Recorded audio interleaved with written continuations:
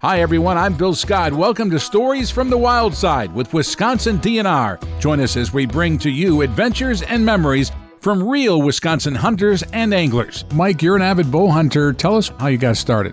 My dad had introduced me to hunting kind of briefly when I was younger, but at age 16 I had some friends in high school that were interested and we all went out together. I've taken out people for many years. Basically, if someone has an interest and asks me about it, I try to find a way to get them out there with me.